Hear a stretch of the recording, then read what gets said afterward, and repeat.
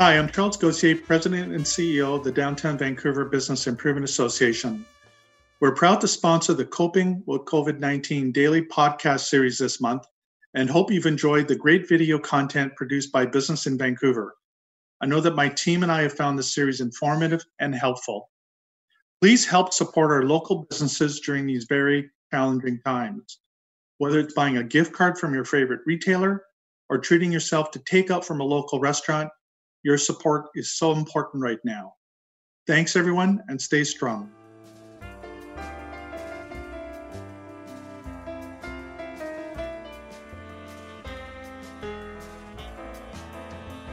Hey, welcome again to Coping with COVID-19. Now, we spoke last week with a company that decided to hold off on closing a round of funding due to uncertainty about the pandemic.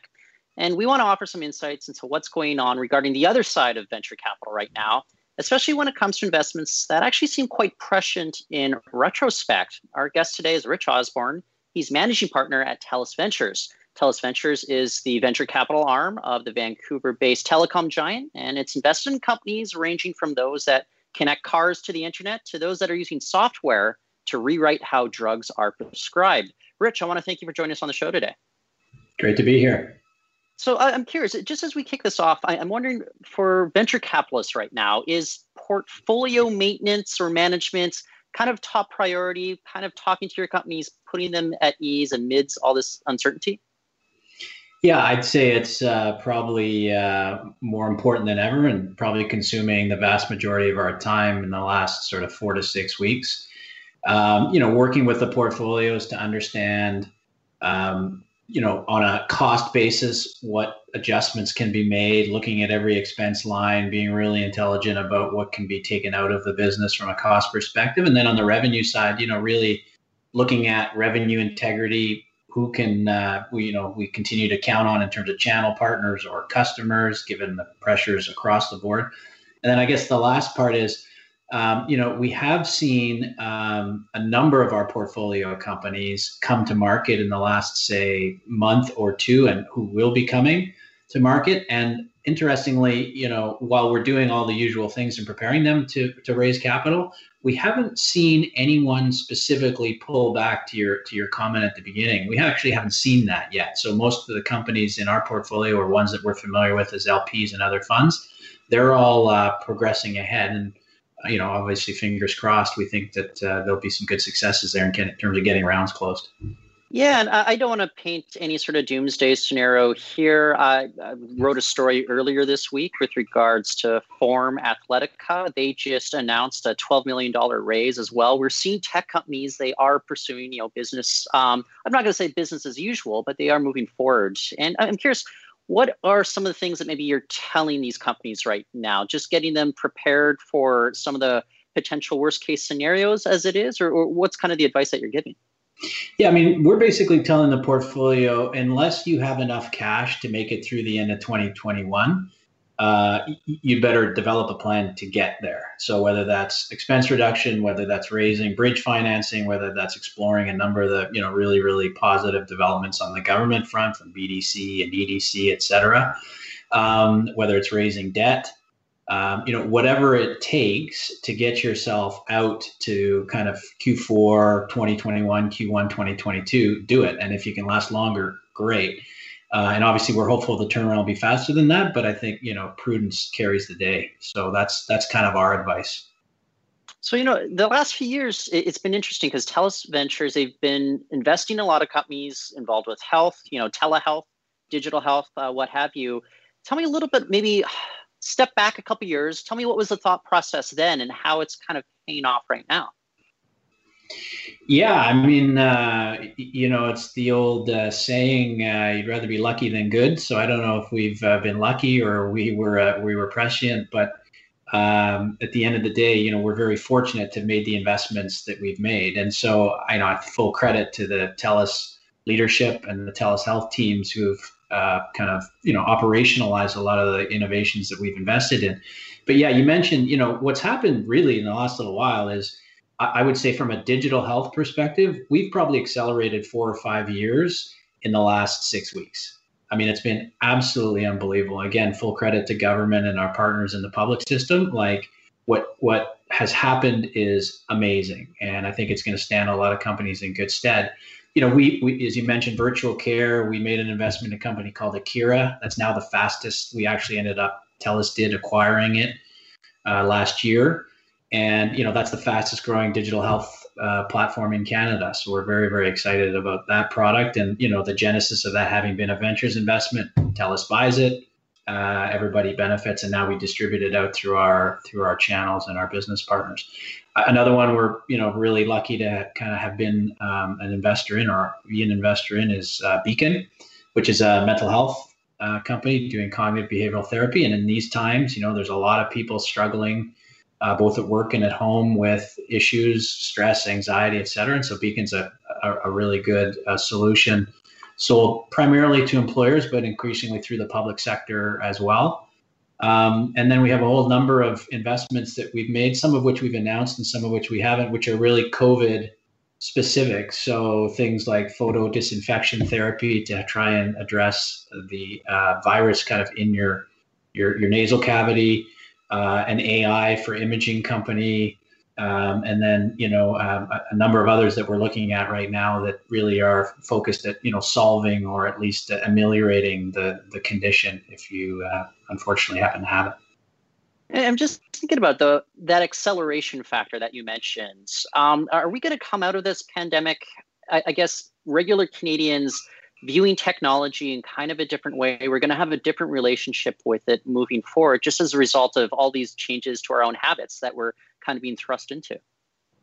Yeah, absolutely. I mean, you know, this is the great thing about the entrepreneurial kind of ecosystem is people, you know, have a mindset of really kind of thinking about what can we do to re-architect and fundamentally improve the system. And I think for a long time, we've known the health infrastructure in Canada, well, everywhere in the world really needs vast improvement. And I think we're seeing this as a really kind of a key catalyst to drive some of that innovation. So, you know, entrepreneurs are always, you know, seeing the opportunities from big dislocations and big events like this. And I think this is going to be a real interesting you know, next few years from an investment perspective. And, you know, I'm already having conversations on the policy side with government.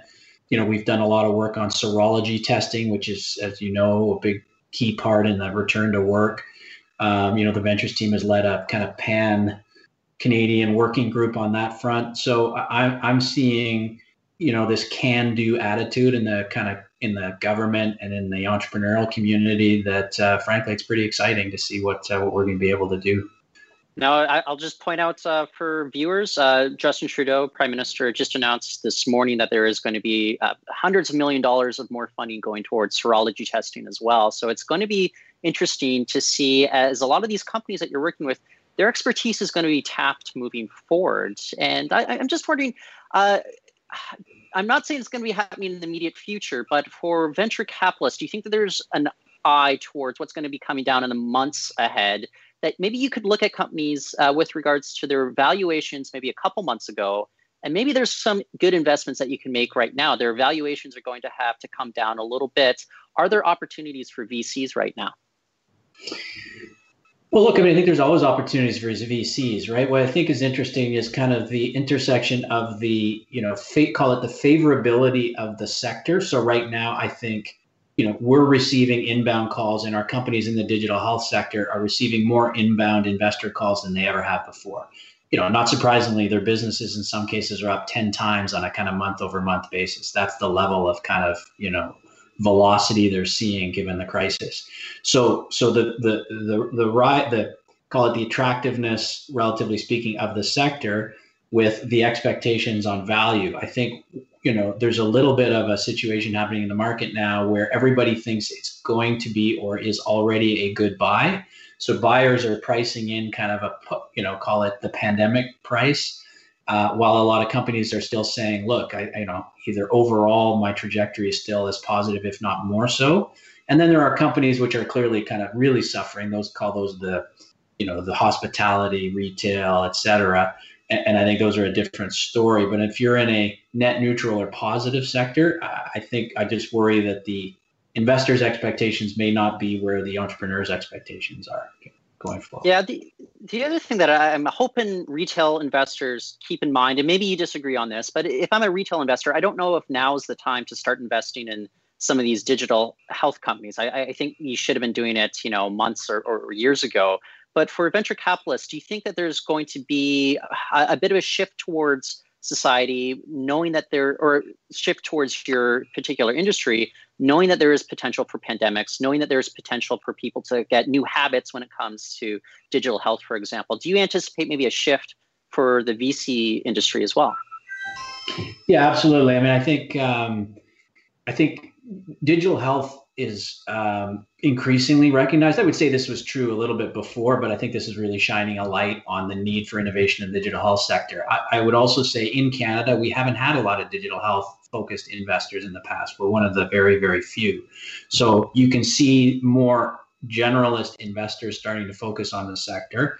I would say the other issue is, though, when you think about some of the motivations that people have to invest, the one area that I really see growing and really getting more interest is the social impact investment lens on things. And that's something that, we've embedded deeply into TELUS Ventures, the social purpose mission at TELUS generally.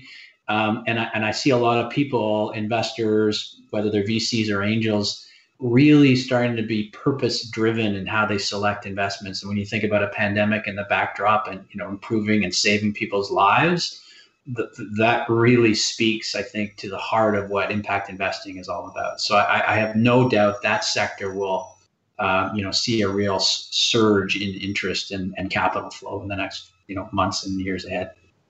Well, I'm glad you brought that up, because I am wondering, and maybe I should have asked this a little earlier on, but what is your mandate at TELUS Ventures? What are you looking for in a company when it comes, before you, do all your due diligence? What's going to grab the attention for you guys as you pursue whether or not to make an investment in a company? Yeah, I mean, what we always say is we're trying to find world-class entrepreneurs solving big technology challenges. And our work really consists of saying, is this something that can benefit TELUS and its stakeholders?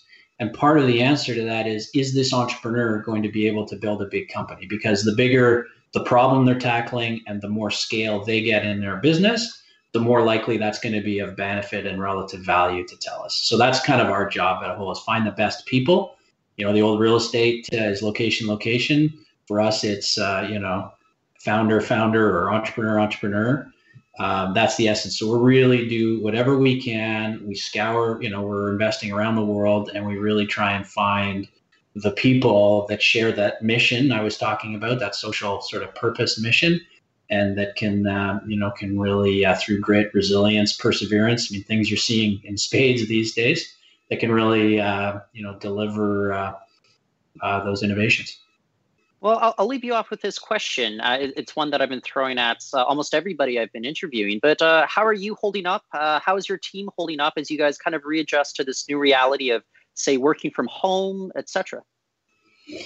It's funny. I think it's brought, you look, maybe it's the old entrepreneur in me, you look for the good and the things that you can leverage on a go forward basis, call it the future mode of operations. You take, obviously there's a lot of, kind of unimaginable tragedy happening on the crisis, but the positives that I see, and in terms of how the team's holding up, relatively well.